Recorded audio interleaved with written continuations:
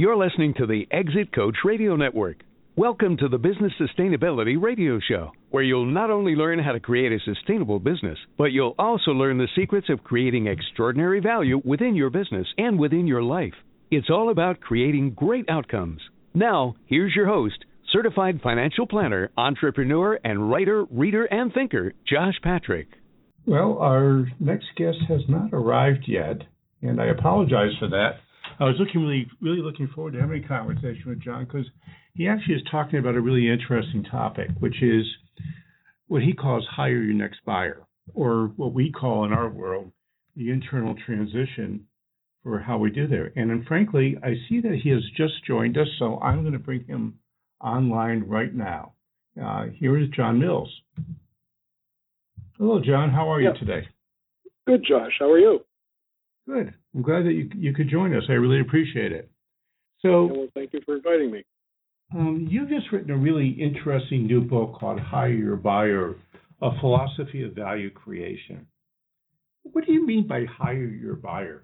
Well, I work primarily in the small business market, even micro business market, so I'm not at the level of the M&A advisor where they would be working at $5 million plus enterprise value transactions. I'm under that, and many times substantially. But in the small business market, we find that but there's no reliable statistics, but it may be that as many as 90% of those businesses will not be able to sell for an amount that will satisfy the owner's income requirements in retirement and create a legacy for them. So they have to look at some other options. And so that's why I talk about value creation.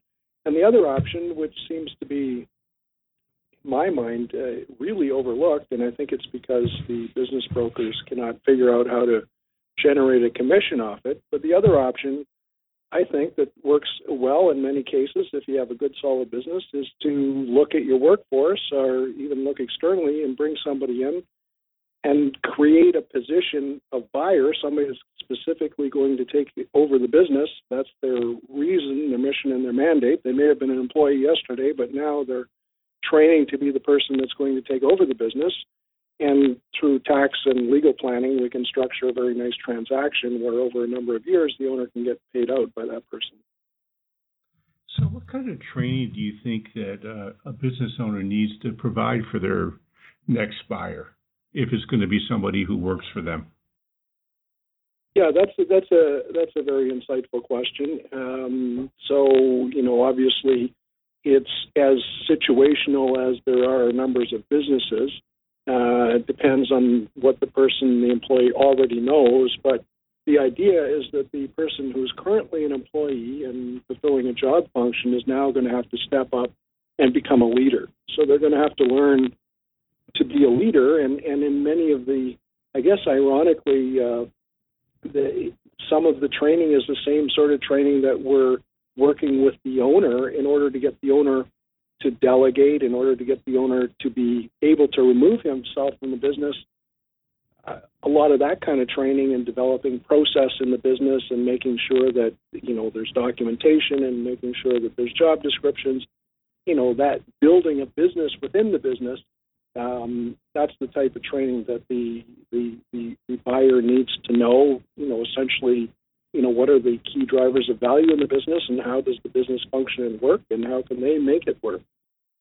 What if the owner themselves really isn't very clear on, how to do the systematizing of the business and actually doesn't even really understand what the key drivers of value are? How would you handle that?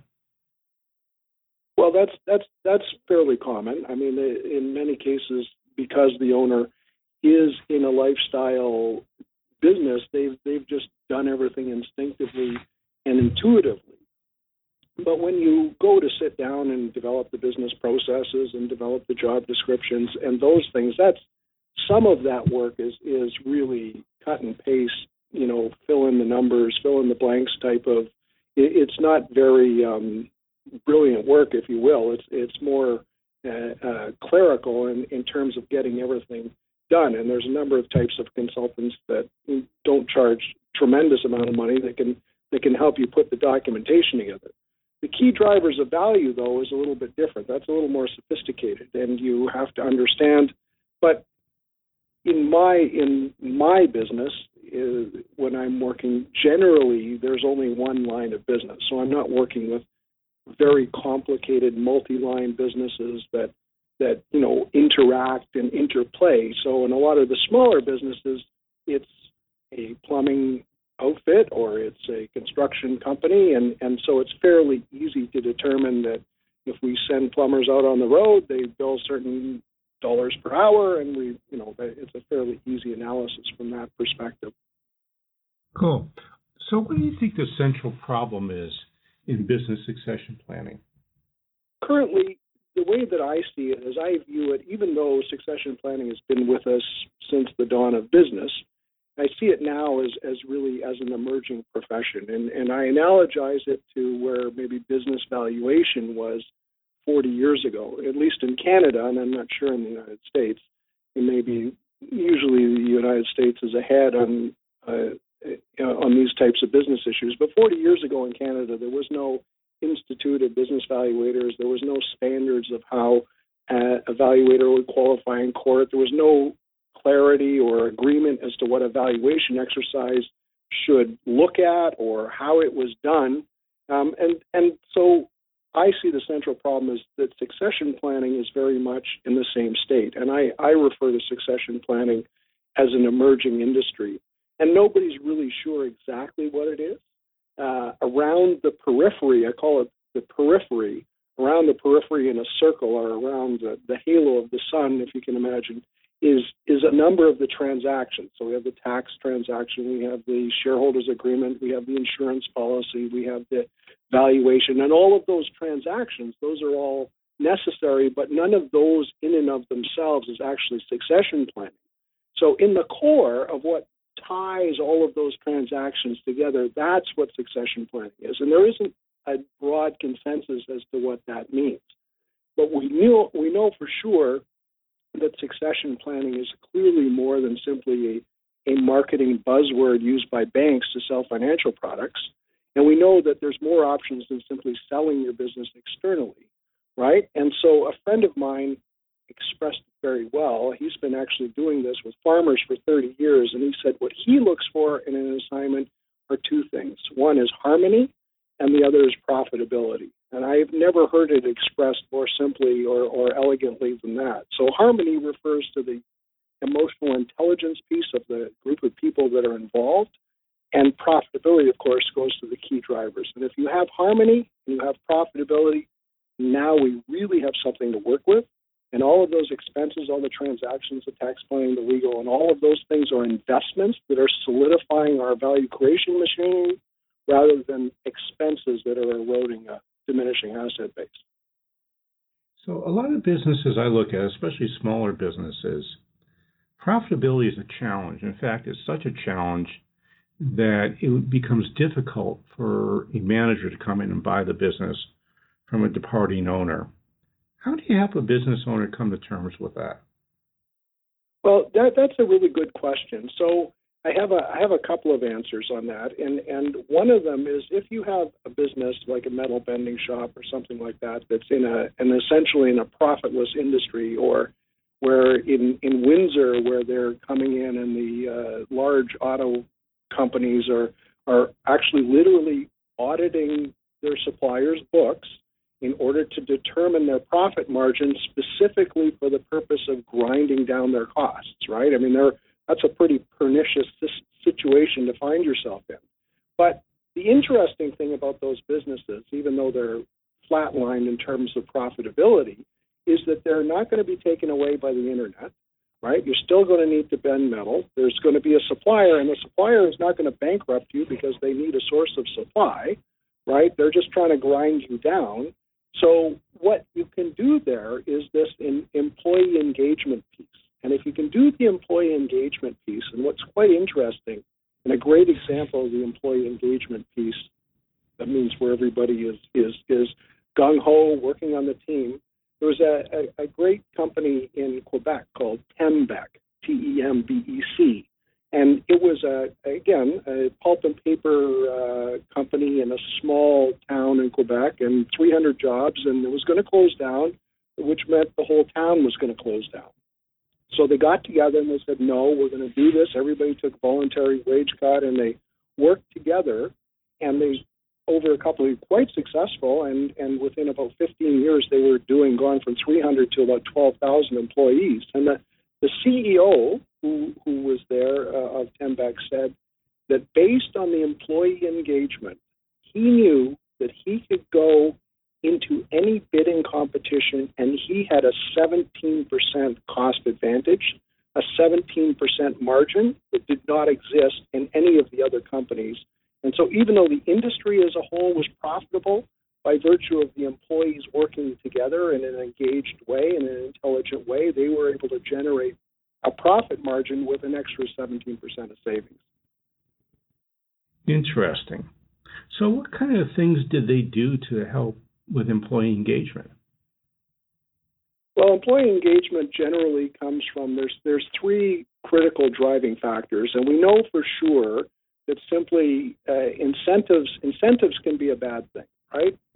So simply walking into a company and doubling their wages, everybody's wages tomorrow, does nothing for profitability. All it does is generates a sense of entitlement, and when you try to take it back, or you don't pay the incentive this year, in many companies there's been reported stories where they were not able to pay the bonus, and because the employees did not understand the financial picture, they assumed that somebody was essentially stealing their money, and they felt very upset. So by themselves, in isolation, none of these things work, and they have to work together. So the first step is financial education. Financial education is also referred to as open book management. I don't really particularly like open book management because it's not as descriptive of what you actually need to do. I think what you need to do is financial education about the drivers of the business and why the person is there, and so that person has a good understanding of their impact on the company. That's step number one. Step number two, I think they do have to be incentivized, but the incentive has to be rational, and the incentive has to be tied to the key drivers of profit and the person's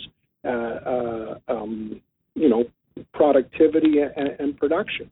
And that could be a team or a department or an individual, depending on the situation. And then the last thing is the employee equity piece. And I know in the United States you have a very large what's called ESOPs, or employee share ownership program.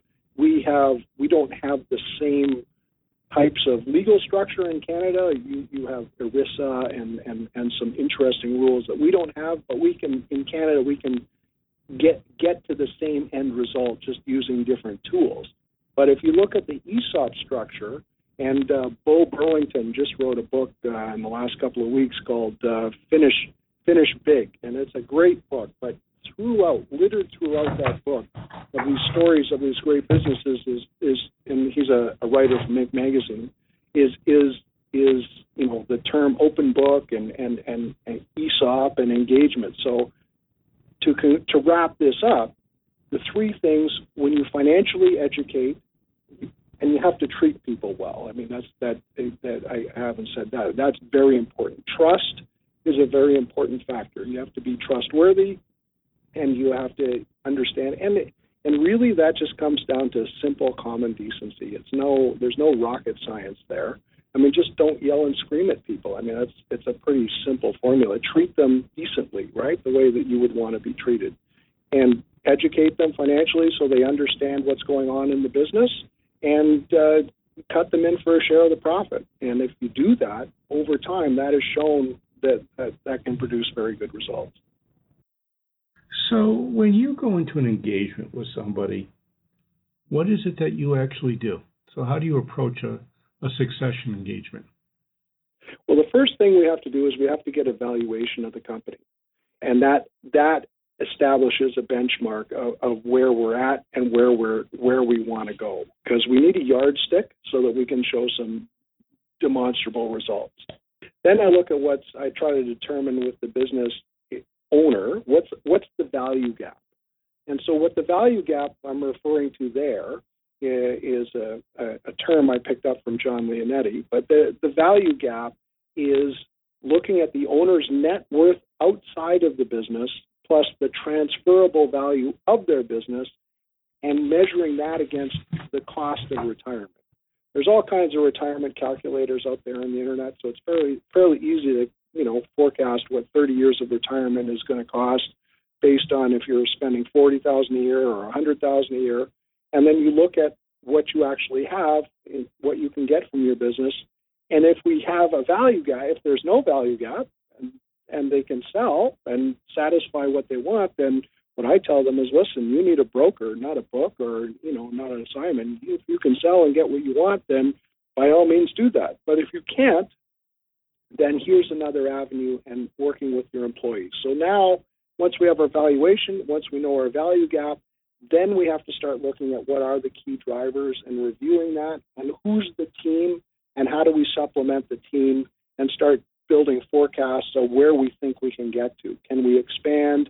Is there another line of business that we can do? If we're doing air conditioning, can we start to do something else? Can we use our skills and build up the business? And it's not building. Here's a key and critical difference. Unlike a lot of books you would read where you want to go and make $1 bazillion like Facebook or something like that, in my business, my only goal is to increase the value of the business enough to satisfy the value gap and the interests of the participants so that and once we've done that, my job is done. I'm not saying to stop. You can keep going if you want, but I'm only satisfying the lifestyle requirements, only increasing the value enough to keep everybody happy and meet that value gap. So who are the players that should be on this team?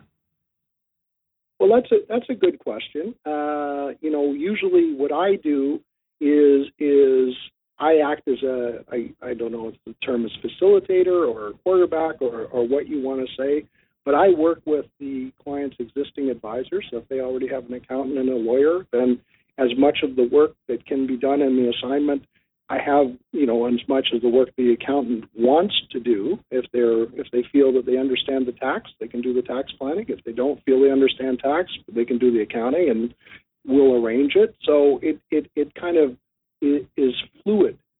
Obviously, you need the accountant, the lawyer involved. You need somebody to do the valuation, and you need somebody that understands the process of succession. And as I said earlier, succession is an emerging profession. So I refer to myself as a succession professional, but that in the context of that emerging profession, that's what my role is to make sure that all of the players are there. Oh, cool. What do you think keeps people from doing this? And we have about a minute to answer this question. Okay, so just blow the whistle when I go over the line. So to me, it seems very, very obvious.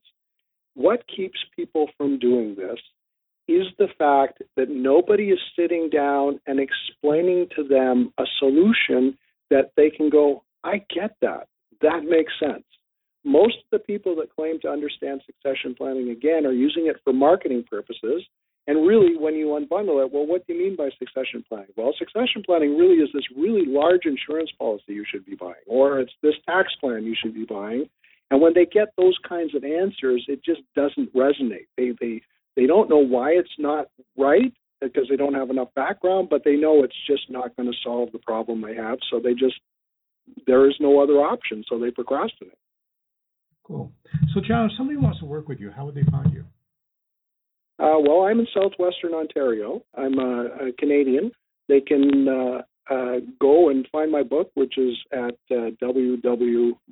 I guess as they all are, hireyourbuyer.com, or they can phone me at 519-973-1223. Super.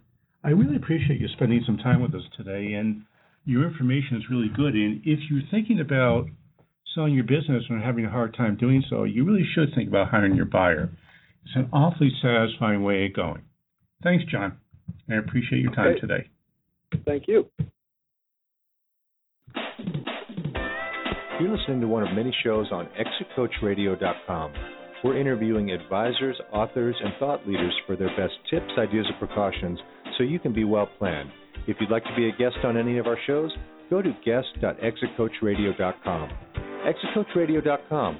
Come listen for a minute.